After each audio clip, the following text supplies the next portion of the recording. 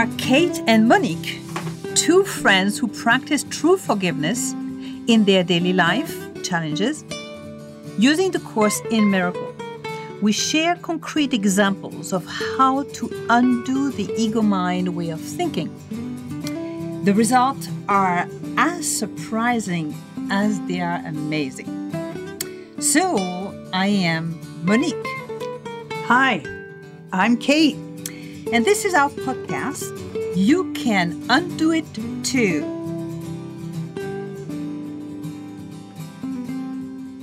Hi, Kate. Hi, Monique.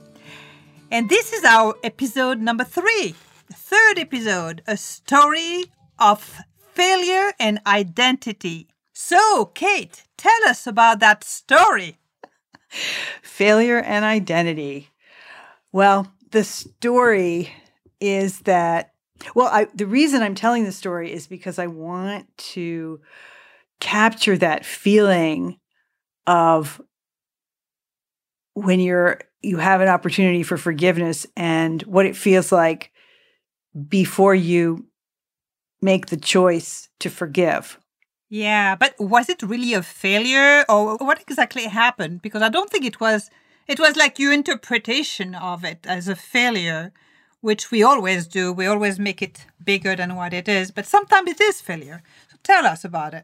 Well, would you consider being fired a failure? I did at the time, for sure. Right, if it was being fired, but maybe it was, you were saying that the end of your contract or? Oh, yes. Well, another way to put that, I mean, it's a very dramatic way to say it, that I was fired, but my contract was not renewed. I was working at a very fancy, nationally known private school in the DC area. And I went to a contract meeting, which means, when you have a at-will contract, every year it's renewed. For the past 20 years, it's always been pro forma. I just went through and, of course, we want you back. Let's talk about any kind of increase in your salary or whatever. This time I walked into my supervisor's office and the first thing he said to me was, "Well, Kate, we won't be renewing your contract next year." And I was totally shocked. Yeah. You must be wondering why. What did I do wrong, right? No, I wasn't there yet. I was truly in shock. My response, I remember that my response, it was, "What? Why?" Are you sure you have the right person? Yeah, for that very split second, I thought, oh, he's just joking. I really thought he was joking. Wow. So you have had this kind of situations where you go to the office. What was the motivation of this person to invite you to his office? What was the reason? Well, I had absolutely nothing in writing or nothing that he spoke to me, nothing he said to me to indicate that I was even on shaky grounds. I started working there because I was recruited to work there, which is unusual. This being a super fancy private school in the DC area, they could do that. I had a job. I wasn't looking for a job. I was extremely honored honored by the fact that they were interested in me. And I was completely shocked. I'd only worked there for maybe 5 months and was not prepared at all to be fired. So that was really hard. It was really hard. It still feels kind of hard right now. That was 3 years ago. So I just wanted to explain something that will become very important later on. But the fact that you felt honored and felt that you were special in a way because you were recruited, right? Yes, I felt special for sure. Very special. And also that it was a prestigious school. So not everybody is offered the job unless you have done a lot of studies, you have a lot of experience, and you have a name out there, right? Yes, so that's correct. So it reinforced the fact that it was special. And the reason why I'm saying that is later on we will explain how the ego works through special relationships and through positions and through having a name and having an identity. And that's the reason why we put in the title a story of failure of identity. Yes, it's a failure of identity, and it's also a failure and identity, but it's both. Right. So how was it for you before he took you to the office? What was going on in the university or in the place where you were working? It was a school. It was a high school. Right. So what was the atmosphere like? How special was it? Oh my God. Oh, very, very, very, very special. It had very special food, for example, with a chef and, and China and, the name and the families that come there that are well known and some that are not well known, but that are very powerful. And, they promoted themselves as progressive. That's why they hired me, because I am progressive in my views about education. And I articulated my educational philosophy for them. And I made it very clear that I wasn't looking for a job, but I couldn't ignore the fact that, at least in paper, I didn't say that part on my philosophy, but yeah, at least in paper, they sounded great. Yeah. You were telling me that people were relating to each other. Everybody was kind of making sure that they are accepted, that they don't do anything wrong. And you kind of went into that path of being perfect. Yes. And then there's how it plays out, which, it's a single sex school. So it's female. And, it was an enormous amount of perfectionism. I mean, students, teachers, everyone would apologize first, second, third, and end with a big apology.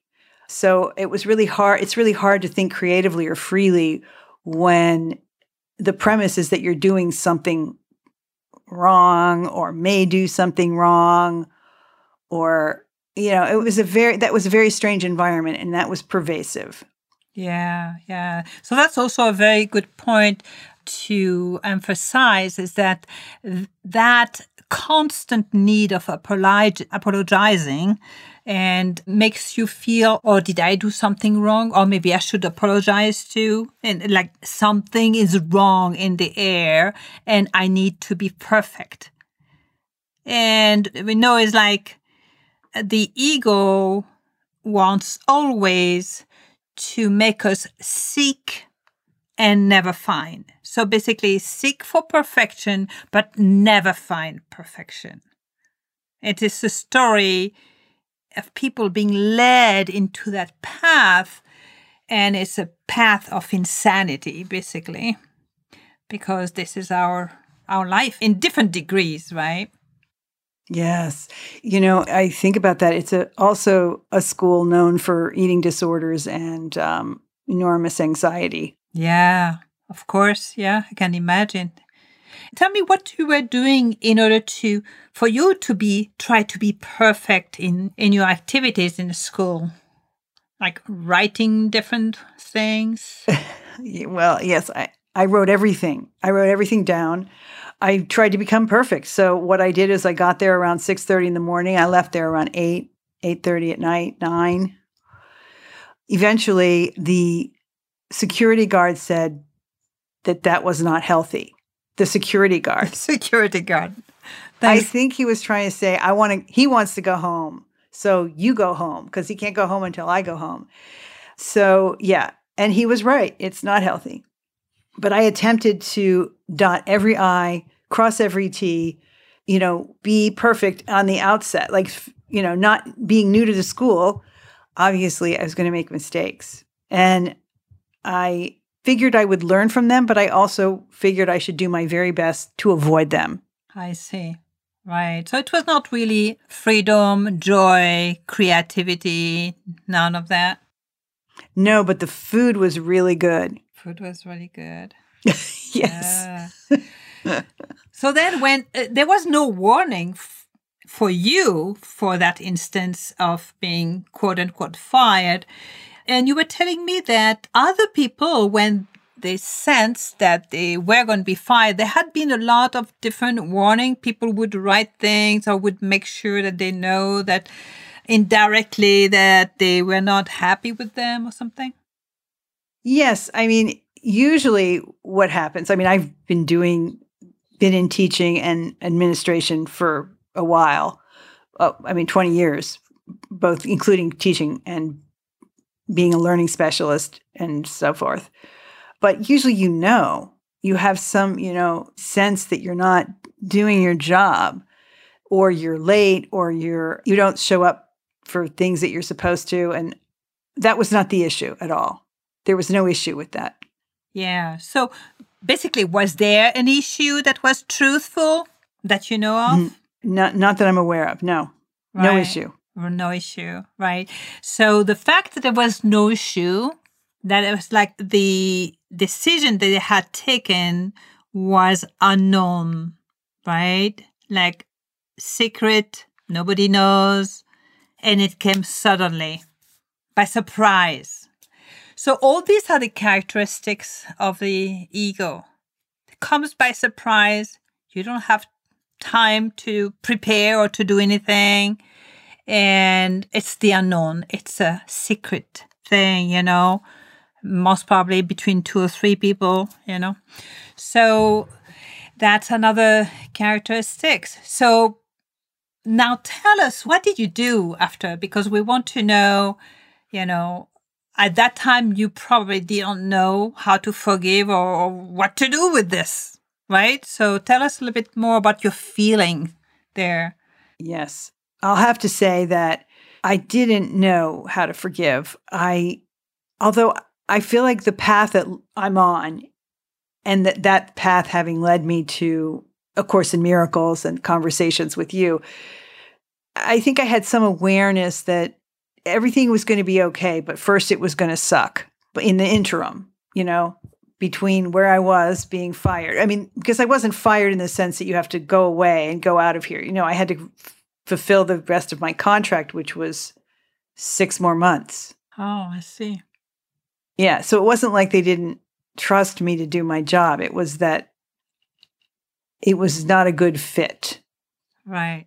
Could be that it was just maybe lack of budget or something very small, something that not at all related to your skills or to your ability or to your knowledge or all these things.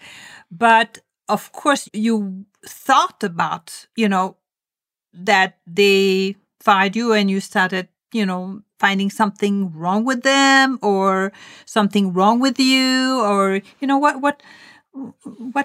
what feeling did you start having? Because usually when people go through that, you blame others or you blame yourself or, you try to project the guilt that you have deep inside that you're not conscious about outside or towards yourself. Okay. I think now that I look at it, it was probably towards myself. I got sick, physically sick. Yeah. In the course of trying to maintain, I remember the date. It was Friday, January the 13th. It was Martin Luther King's birthday weekend. And I feel it right now. It was I came into it was like a cloud had suddenly replaced my brain. Right. I walked in confidently with an open demeanor, like, okay, do you want me should I bring my computer for this? Or I'll just bring a notepad. I was light-hearted. Yeah. Confident. Yeah, confident. Yeah. In your ability to deliver what you were, that you had done for many years, right? That's right. Experience was there. Yes. And it was not, so that was, can you imagine like the blow to my ego? Right, the ego, yeah. Yep, and we call it my ego on the top of that, right? You said it right and there. And my identity. Yeah. It's a blow to my identity. Yeah, blow to your identity. I don't get fired. That's not my thing. Right. You don't get fired. Yeah. People don't fire me. Yeah. So how do you forgive these things? What is the first step? What is that thing that we usually forget, that I forgot? In the second episode, that was my thing that I forgot. Yeah. That it's a dream. This is so interesting. And it's a dream, and I see it now very clearly as a dream. And all these people in that school, all the people in that school, and all your achievement from the past, all this was created by you, like a movie. You placed or you chose those people that would be the perfect scenario for that to happen. It's like you create. So you are not only in an illusion world, like a dream, but also the creator of your dream. But that comes from your unconscious mind. Okay, I can see now that I still judge myself because I'm saying to myself, and I have said to myself since this happened, that how could I be so stupid not to see it? Right, the judgment. So how could you have seen the situation without judging it? Because once you judge, then your interpretation is wrong. Right? Because you judge, and who are we to judge? We don't know half of the thing, the behind. We don't know the entire thing, but we judge, right?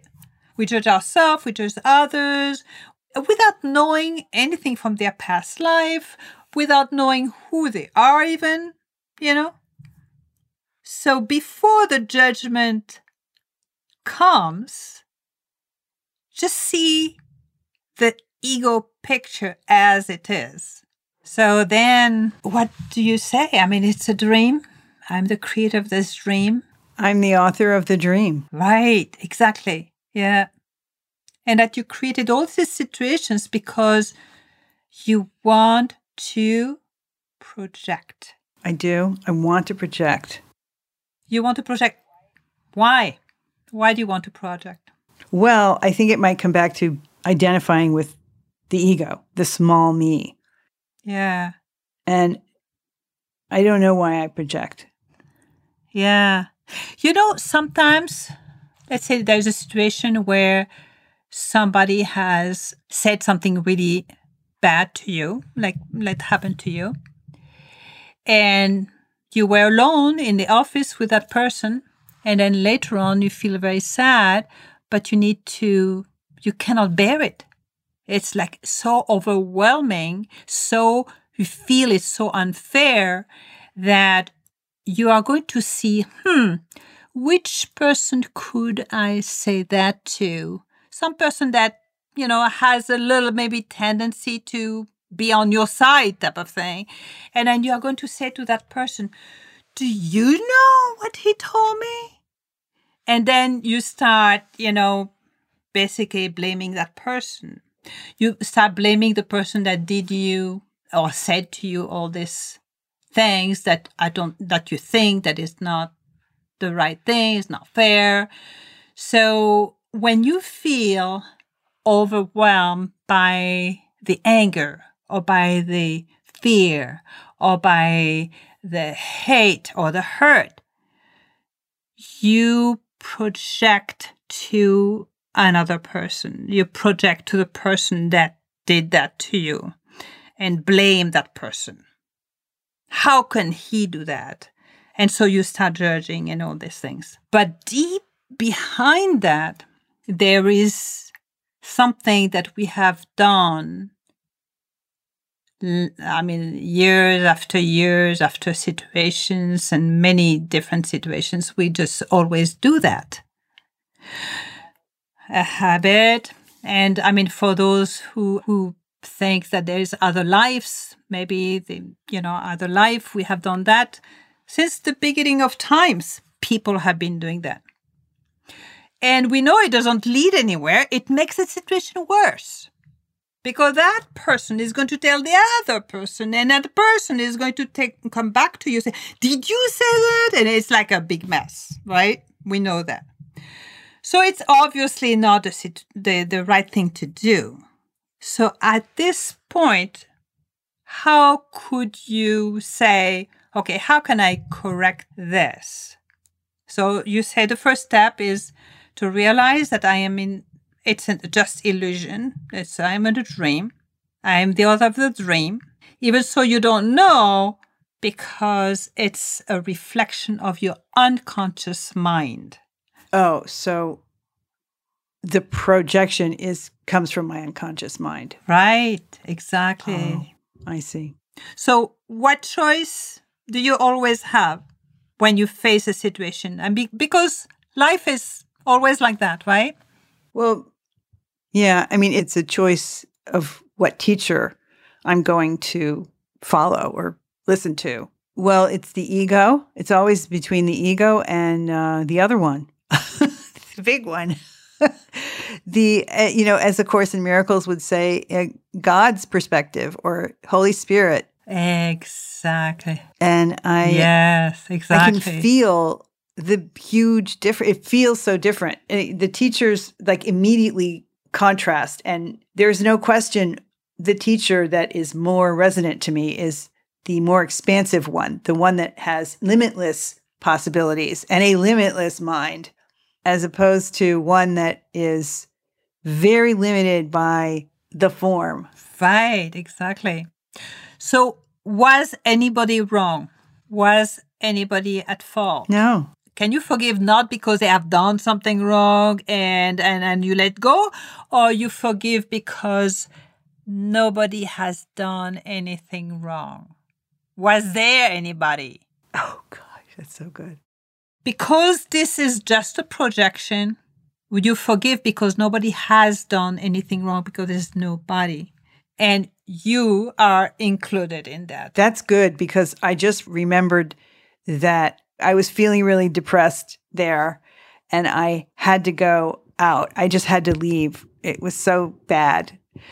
And I said I went out, and you're supposed to say if you leave the campus, you have to say what you're doing. And I said, washing my hair. And then she called me on it. She said, Kate, you said washing your hair. I mean, at this point, it was really painful. And so I threw that out there, and I like to forgive myself for that because I wasn't really there because there's no I. Oh my God, I just got that. There's no I. Yeah, right. Once you realize that there's no I, this is the oneness that we are talking, the oneness with God. It's that freedom that exists when there's no I. Yeah, that's big. You touched it by a little bit. It's really big. So, right. And that feeling, that little opening comes only when you have realized there's nothing out there. I created all this mess. I created all these people. I put them in the scene for the movie to be projected because I was feeling fear and guilt and hatred when actually there's no reason for me to feel guilty, hatred, and fear because I have not done anything wrong. Whoa.